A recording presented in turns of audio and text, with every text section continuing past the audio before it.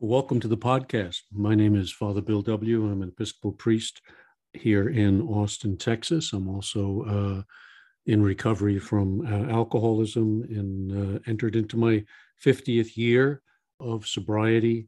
Anniversary's coming up in December. So very, very grateful for the journey of recovery that I've had, for the teachers that I've met along the way. And one of those teachers is Robert A. Johnson.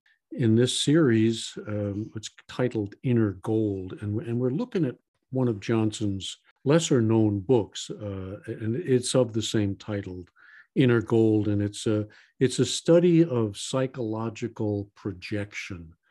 And his thesis is basically this: that we are rich internally, we are children of God. And he describes that as the gold, the inner gold that each of us carries inside of him or herself. And that gold feels very weighty. It's like it's more than we can handle. We can't believe who we really are. And so we have a tendency to project that out onto the world, out onto other people, and we idealize them. We make them gods for us in a sense. And he says that ultimately what we've got to do is begin to take our gold back. It's really another way of saying discover who we really are and come to accept that at the deepest levels of self. So that's what we explored in the first couple of episodes, how that projection works. And now he wants to go a little deeper. This is chapter 2. And it's about loneliness, which is really something that we alcoholics and addicts know a great deal about. The big book says somewhere, we know loneliness as few other people do. Why is that? It's because we've cut ourselves off from so much. At least the way I look at it is I entered into a relationship with alcohol that took the place of people, took the place of my true self, took the place of God, and that was my companion. And then it abandoned me, and so loneliness is really where we wind up. So I'm kind of looking forward to doing this chapter with you. I think Johnson gives us some really good insights into what's happening here. Again, as I did in the first couple of episodes, I'm going to do more reading than I usually do, but Johnson is a wonderful teacher, and I think he says things far better than I could. So let's just kind of jump right in. We'll listen to what he has to say. I'll make a few comments along the way, but try to keep them to a minimum. As I mentioned before, he has little sub-chapters, subtitles in his chapter. And this one begins with myths of loneliness. Johnson starts off saying, I suffered so much from loneliness in my early life. It took me years to understand that this is a modern ailment. In places with traditional lifestyles, there seems to be little or no loneliness. In India, a friend told me, Robert, I've never been lonely in my life. I don't know anything about it. Imagine someone who has never been lonely. Traditional people are surrounded by community, family, marriage, and religion that dictate the details of their lives. They are not vulnerable in this way. They may be poor materially, but emotionally, they are more contained. Modernized Indians, on the other hand, experience many of the difficulties that we do in the West. Only when we are not asking someone to carry our gold for us can we look at him as a human being. And when we see others as human beings, it is possible not to be lonely. Others cannot assuage our loneliness. Loneliness is an interior matter. Even being in love has nothing to do with the other person. It's narcissistic. When we are in an actual relationship with another person and just not our projection. Love is possible. So what Johnson is asking us to do here is to go deep within ourselves and to find that part of ourselves that is cut off, isolated, and alone, and begin to enter into a relationship with that. Some authors call that our true self. The big book says what? The great reality is within. And this is where the journey has to go. It has to go inwardly to find the self that we are in so many ways trying to hide from. Goes on now to say the collective unconscious often produces myths that tell us what is happening or about to happen in a culture. I'd like to discuss two myths about loneliness. The first is the Flying Dutchman. There are many variations on the story, and all go something like this. A young man has committed an indiscretion, a transgression that resembles the one that caused Adam and Eve to be expelled from the Garden of Eden. He is the captain of the ship, the Flying Dutchman. As punishment, he and his ship are banished to sail the storm clouds, where they must stay until someone loves him. He cannot ask anyone to love him. He has to wait. That's the terrible thing about loneliness. You can't ask for relief. It's a kind of paralysis. You can only hope that someone will sense your dilemma and help. The Flying Dutchman has been banished, quote, above, unquote, to the stormy upper world. Loneliness is always up there, an abstraction.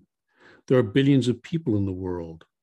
We do not need to feel lonely, but we alienate ourselves from ourselves, and then we head up to the clouds, to the stormy aspect of loneliness.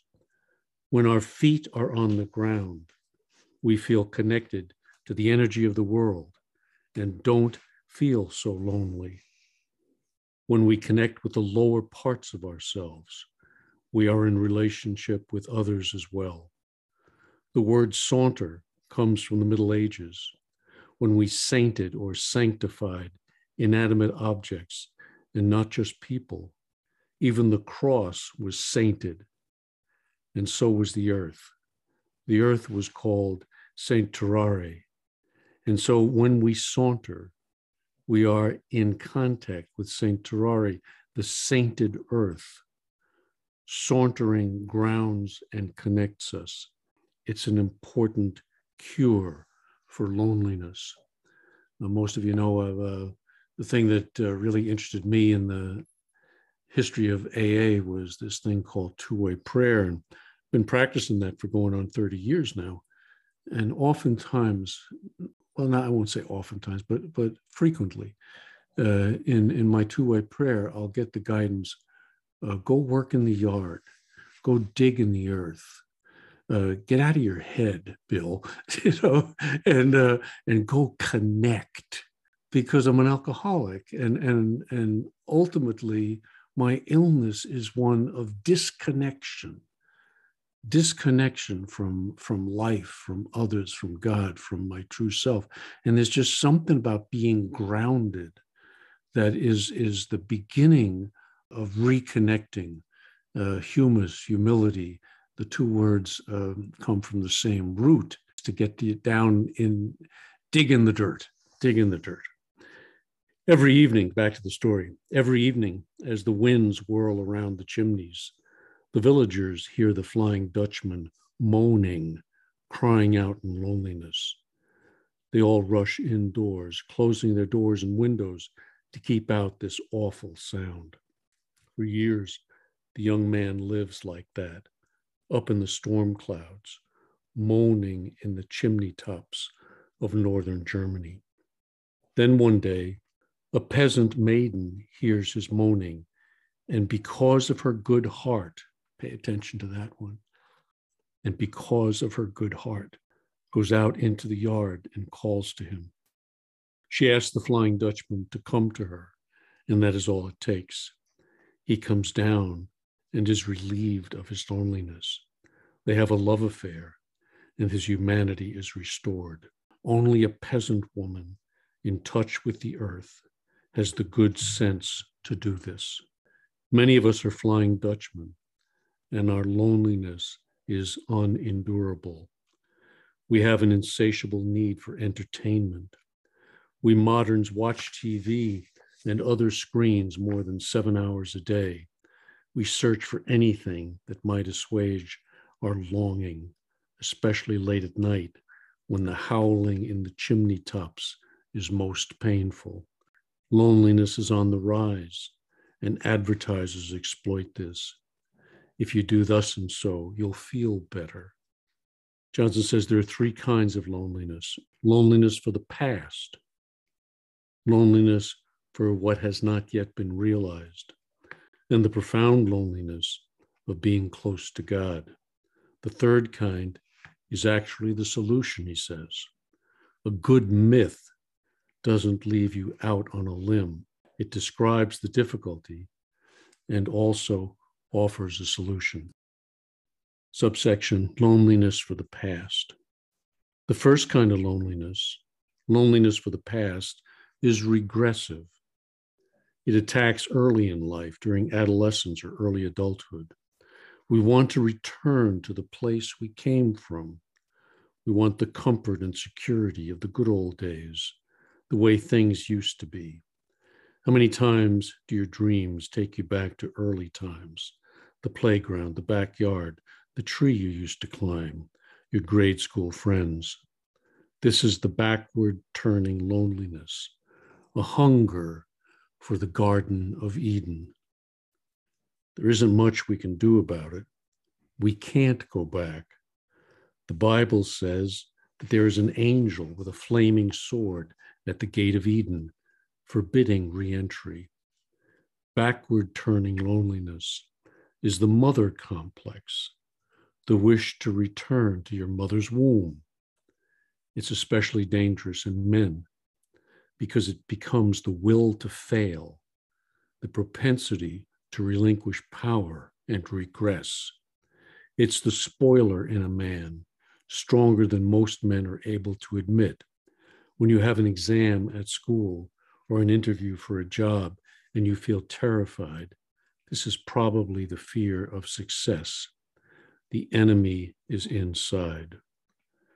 Loneliness for the way things used to be can spoil a marriage, wreck a job, and leave you inert in almost every aspect of life. No one is free of it. It is the wish to return to primal innocence. Grieving is another manifestation of hearkening back to what was. When we lose something, sadness and loneliness are understandable, but they are backward looking. It's not just the loss of the other, it's also the loss of an arrangement, a place to put our gold. We may not feel ready to take it back, to bear its weight, but all backward-looking qualities are doomed. We can't go backward.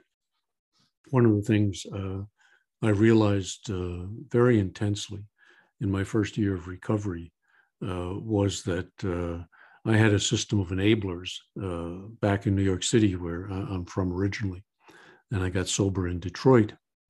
And 2 things I knew about God's will and my future, and they were inextricably bound together. One was don't drink, no matter what. And the second thing I knew intuitively was you can't go back. That if I went back, I was going to die. That I had to stay. I couldn't run. I had to face my demons. And boy, that was a whole new territory for me. And I think it is for most addicts, that we come to that place where we know the places we can run to. We know the backward journeys we can take. And if we take them, we're doomed. And so we have to stay and feel and then go through. Johnson says the first step toward curing any psychological problem is to acknowledge it. When you can put a name and form to it, when you can say what you are lonely for, you're halfway free. Being conscious is your greatest ally. If you are able to admit to yourself how much you wish to fail, this is the beginning of a cure. How many of us choke on just the first time we say, I'm an alcoholic or I'm an addict? The second kind of loneliness is the longing for what is possible, but has not yet been realized. An alive, vigorous, functioning human being has a vivid intuition of what he is capable of. His intuition leaps forward and he imagines what is possible. He fantasizes a perfect woman or a love affair that will touch him to the core. He feels lonely for what is not. He thinks that he sees out there what will assuage his loneliness. But that can only happen in here. When our value and sense of meaning are always outside ourselves, there is someone, something, some place, or some condition that will cure our problem, just as soon as we are stuck in an insoluble problem. My next book should be entitled, Johnson says, Just as Soon As, because just as soon as psychology dominates almost everyone.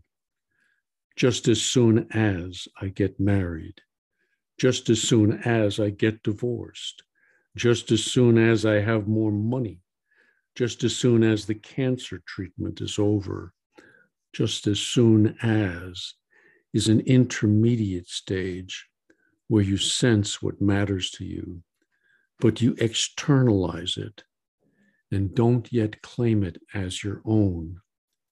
Your felt need might be a new task, a new psychic capacity, or a new insight, but it is too soon to realize that it is your own gold. To sense this value, even if you cannot yet own it, is a start. The first kind of loneliness, for what once was, drives us backward and downward. The second kind, for what is not yet, drives us forward and upward. At least this is a progressive loneliness. It drives us to accomplishments. But both of these kinds of loneliness drive us. And I just wanted to pause and just concentrate on that word driven, drive, to drive us. All of Johnson's works are really an introduction to the unconscious. To make conscious what is unconscious is the journey. To allow it to come up into awareness is what the journey of recovery is really all about. So keep that in mind. The drivenness. How many of us know? I mean, we want to get sober. We want to stop doing this. We want to start doing that. Our intentions are good, and yet what happens? Something from below seems to creep up and grab us and take control of our lives. What is this thing? Well, this is the unconscious, and 90 to 95% of our mind is made up of the unconscious. And if my little 5% thinks it's going to take it on and beat it, good luck, you know. But the awareness that it's there, the welcoming of it, we stop fighting everything and everyone, including the unconscious. It doesn't mean we give into it, but it does mean that we meet it and we make it, we allow it, even better, to become conscious, to become conscious. Next subchapter, the inner world calls. Johnson says there's a Hindu myth that tells us about the nature of loneliness, how it comes to be and what to do about it. It's like the Flying Dutchman, but more elaborate. Here we go. There was a fine young king. He was vigorous, strong, and a good man in every respect. He loved to hunt, and one day he was hunting deer on horseback with his courtiers. In Indian mythology, the call of the inner world, the call of the unconscious, is often portrayed as a deer that is tantalizingly close, but eludes being caught. The king and his courtiers were galloping along when the king saw a deer just out of bow and arrow range. He veered off and began following it, but the miraculous deer kept just outside his range. The king went plunging further and further into the forest, chasing the deer all day. So intent was he in his masculine vigor to catch this prized animal. By late afternoon, the king was irretrievably lost, and the deer had vanished. What a wonderful deer. He gets you where you need to go, and then leaves you. Ponder that one with your addiction. It takes us to where we need to go, and then it vanishes. The king was exhausted and rather frightened, as he was now separated from his courtiers. Being a wise young man, he got off his horse and sat down. If you don't know what to do, sit quietly until your wits come back. Suddenly he heard a beautiful song. A maiden was singing as he had never heard before, and he fell in love with her very voice. He got up, began to walk toward the sound, and soon came upon her. The maiden was as lovely as her voice, and the king, overwhelmed by her beauty, instantly lost his heart to her. Here comes the projection. He asked, "Are you married?" And the maiden said, "No." The king said, "Will you be my queen?" And the maiden replied, "You must ask my father." And so he asked her to take him to her father, and she did. The father, himself a wise man, was delighted at the prospect of having a king for a son-in-law, but he didn't let his enthusiasm appear too obvious. So he said, "You may have my daughter as your wife under one condition. She must never see water." If you replace the word water, Johnson says, with the word reality, you will understand this story easily. The king agreed, and the young couple married. But there was one problem: keeping the queen from seeing water. The king did his best to arrange for the queen to see no water, but the task was more difficult than he anticipated. The palace was located right along the river that ran through the royal city, so the king ordered the royal laborers to build a brick wall alongside the river. Before he would take the queen outdoors or up to the palace roof, he also had to be careful that there was no rain on the horizon.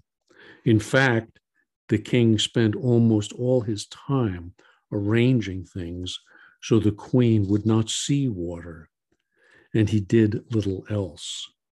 The kingdom was going to seed, and he wasn't performing most of his kingly duties. How does the palace work? What do you do? The servants told him, "We spend all our time making sure the queen does not see water." What is this myth telling us? The king is in the throes of the forward-looking possibility, but his newfound love, who would fill his heart and bring him all the legitimate happiness in the world, has a condition laid upon her, that she must never be subjected to reality. Every love affair, every stardust romance carries this prohibition.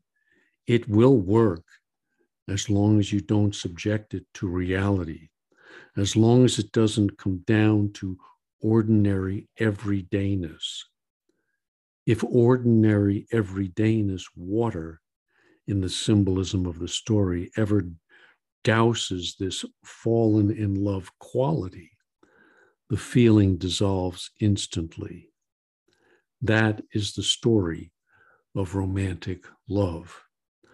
So listen up out there, all of the love addicts in the audience, hey? The head courtier comes to the king and says, "Sire, let us make a garden on the rooftop.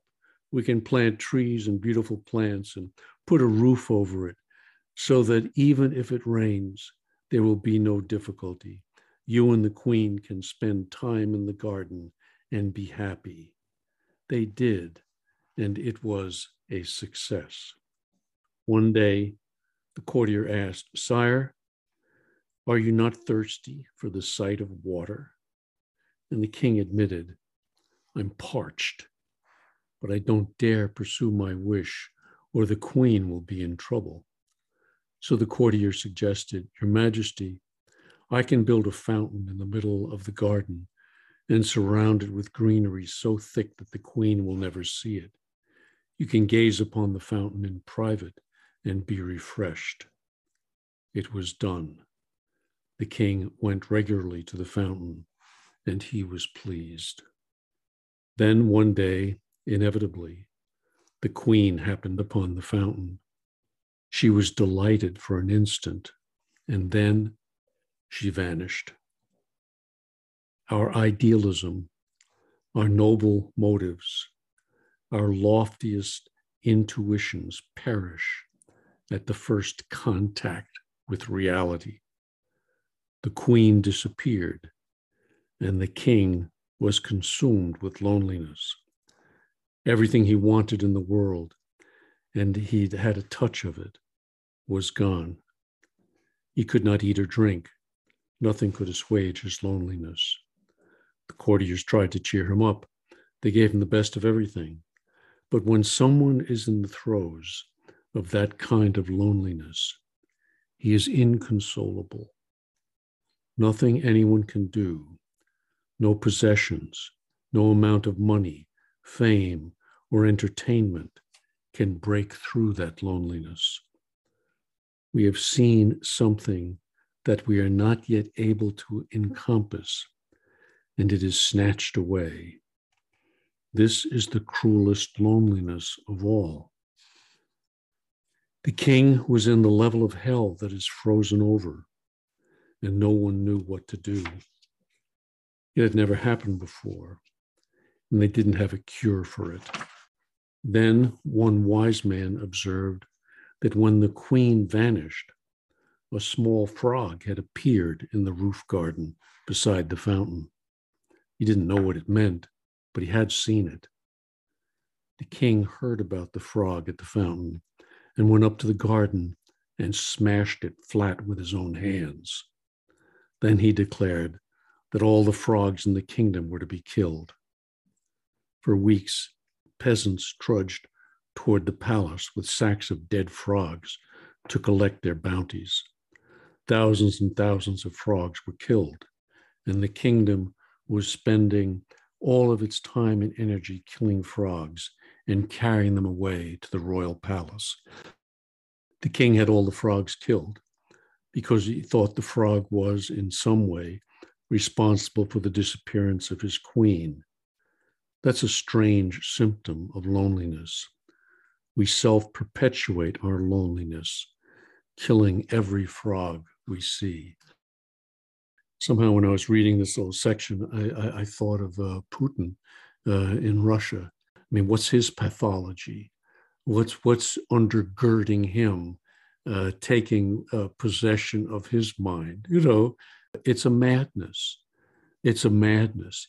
He sits at a table 15 feet long with people at the other side. You talk about loneliness. You talk about delusion. And you talk about separation and the ultimate madness that this can engender. Enough politics. Finally, one day, the Frog King came to see the king, and he said, "Your Majesty, you're about to exterminate my entire species. I am the father of your queen. She returned to the land of the frogs when you broke your vow." The king listened. He liked the Frog King and made peace with him. As a result, the Frog King brought his daughter, the little frog, by the fountain back to life. Here was the queen in all her splendor. The king embraced her and was happy again. And the queen was no longer compelled to stay away from water. Transformation and redemption. This myth of the king and his frog queen is a story of transformation and redemption. If you're caught in the kind of loneliness that has no comfort and cannot be assuaged, and you hear the wisdom of this story, it will help. This is how to get through the second kind of loneliness. If you have touched something of heaven, something that was given to you miraculously, but is not yet ready for contact with reality, when reality touches it, and inevitably it will, the dream will vanish, and your loneliness will return worse than before. You must touch the inner world and learn to bear the sight of water without going to pieces. When you restore your connection to the unconscious, to spirit, your beloved will come back cured of her reality phobia, Both the king and the queen had learned to live without water, reality, but the king couldn't stand it. Or maybe it was the queen who couldn't stand it. No relationship can survive unless it includes reality, water. Many fine spiritually evolved people are at the tenuous stage where they've had a sublime vision, but if any water gets on it, it vanishes.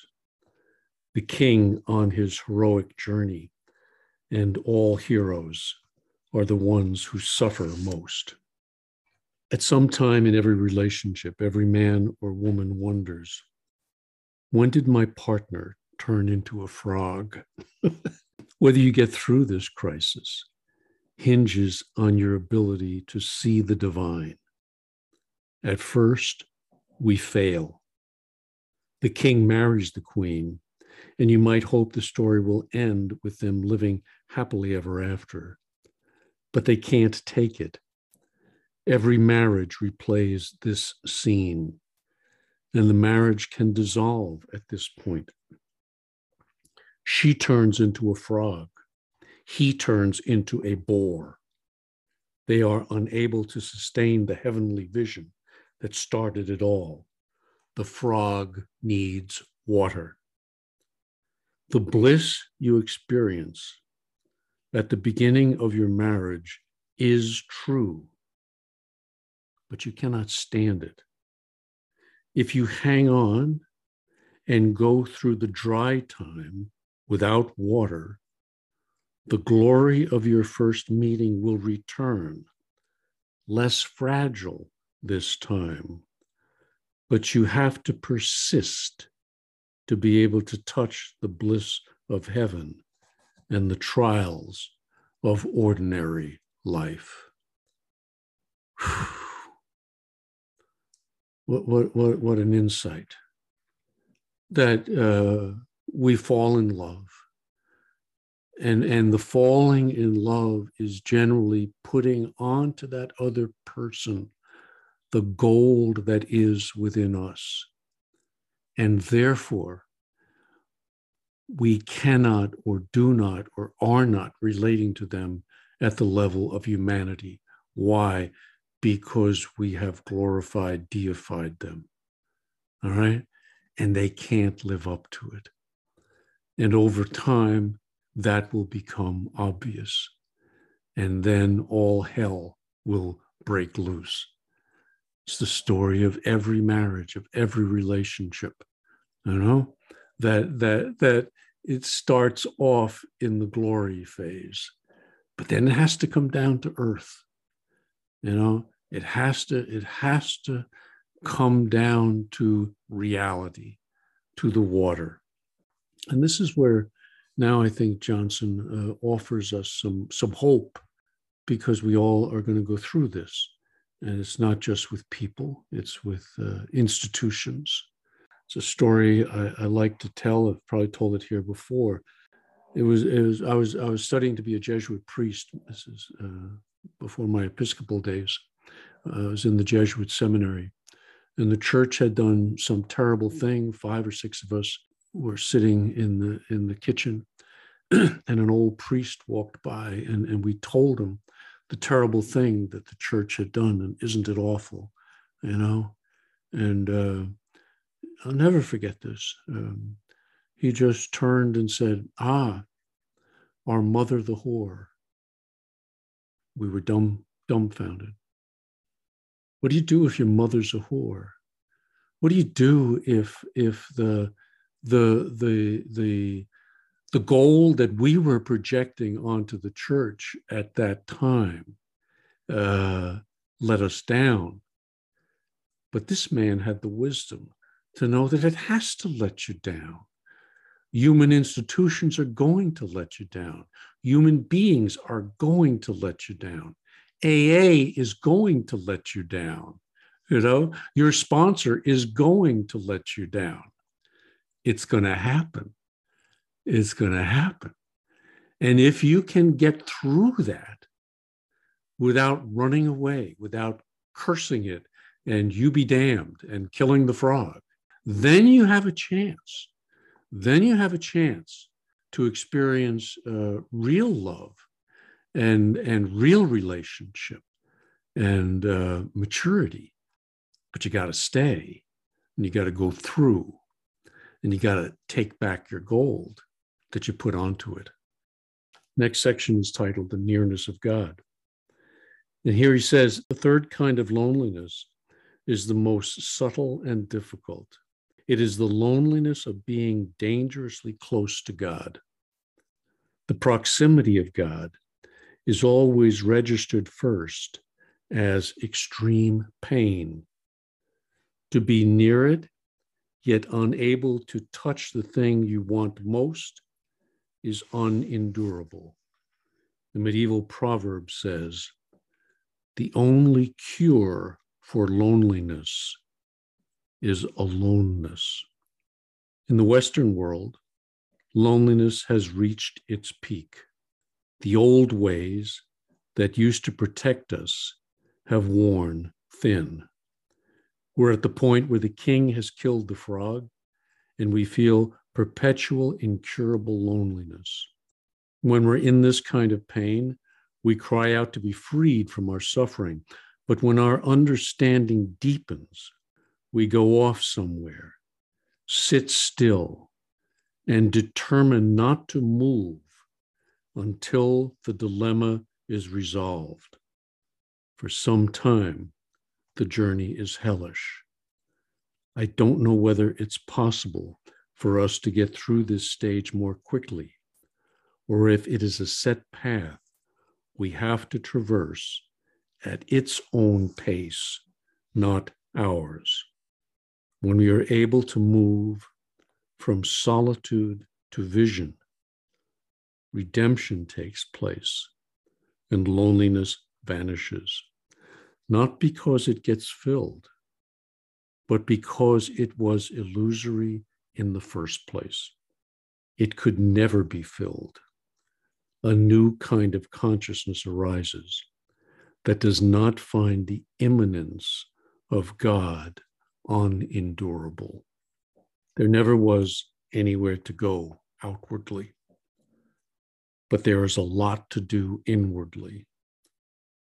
The change of consciousness that turns loneliness into solitude is genius. Each time the handless maiden comes to a crisis, she goes to the forest in solitude. This is especially powerful in a woman's way. It is the feminine spirit. solitude and community. As an intuitive introvert, I rarely feel lonely when I'm alone. When I was in my early 20s, I took a job in a lookout tower, fire watching in the forest. I was alone on a mountain peak for 4 months, and I never felt lonely. Reality didn't catch me there. I was not in danger of my queen leaving me. But the moment I returned to civilization, loneliness descended on me like a landslide. How could I be so happy on the mountaintop and then rubbed so raw when I came back down? I didn't want to live my whole life on a mountaintop. I'm not a hermit. I had to go back and forth as the king did until the visionary life could finally stand the impact of the water of reality. The queen in me had to learn to withstand the water. It's a process. I believe that everyone who has touched the realm of spirit has to go through this antechamber. If you're honest and perceptive, you can tell the difference between regressive loneliness, the first kind, and the ineffable second and third types of loneliness, where you sense, then see what you cannot yet have. The second and third types of loneliness are nearly indistinguishable. If you can say exactly what you are lonely for, it will reveal a lot. Do you want to go back where you came from, to the good old days, or have you seen a vision you can't live without? They're as different as backward and forward. Dr. Jung said that every person who came into his consulting room was either 21 or 45, no matter their chronological age. The 21-year-old is looking backward and must conquer it. The 45-year-old is being touched by something he cannot yet endure. These are the only two subjects of therapy. Boy, that is profound. What touched me in that was my own experience of having two bottoms, one at an early age in my 20s, and then another bottom in my late 40s. And it fits exactly what he's saying here, that every person who came into the consulting room was either 21 or 45, no matter what their age was. The 21-year-old is looking backward and must conquer it. How many young people have this failure to launch, is what psychologists call it these days. They have a failure to move forward, a failure to accept the challenges that lay ahead of them and suck them up and go through them. They want to run back, regress in some ways. And drugs and alcohol are a beautiful way for treating that. You know, it doesn't work, but it brings about what? A return to mother, a return to the womb, a failure to grow up, a failure to move forward. That's the regressive side, and the other side is the fear of going forward, something that he can't endure, and yet you have to move forward. This is the midlife crisis, where you feel like you've been put in the belly of the beast. 40 days, 40 nights in the desert for Jesus. It's facing the temptations that come in all of our lives, and yet to move forward, to endure is a big word, to persist, and in the doing of that is the only way to get through it. And Bill Wilson had a wonderful phrase when he was analyzing himself, when he kind of came to his own bottom. There was no way under, around, over. I had to go through it. He had to go through, and in the going through is where the change happens. Johnson ends with a little subsection here on solitude, which is the answer to the problem.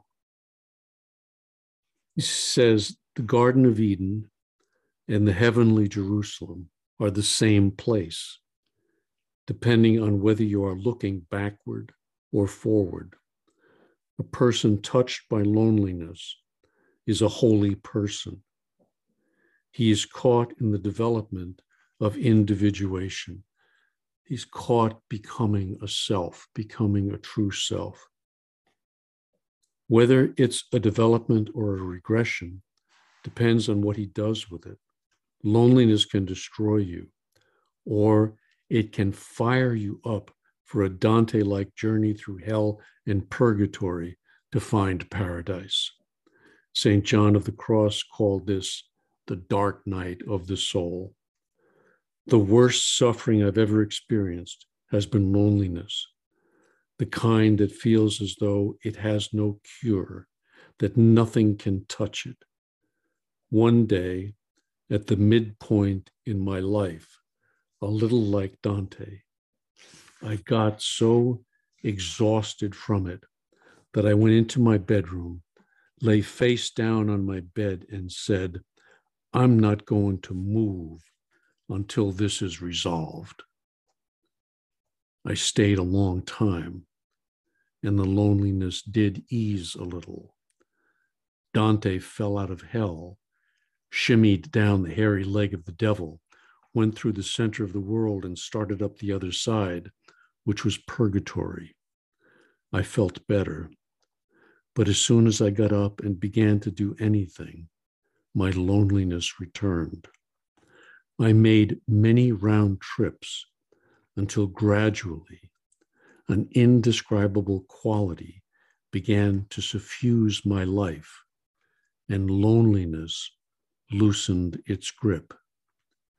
Nothing outside changed. The change was entirely inside. Thomas Merton wrote a beautiful treatise on solitude. He said that certain individuals are obliged to bear the solitude of God.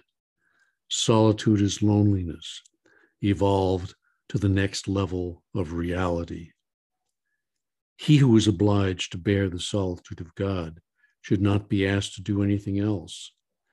It's such a difficult task. For monastics, solitude was one of the early descriptions of God.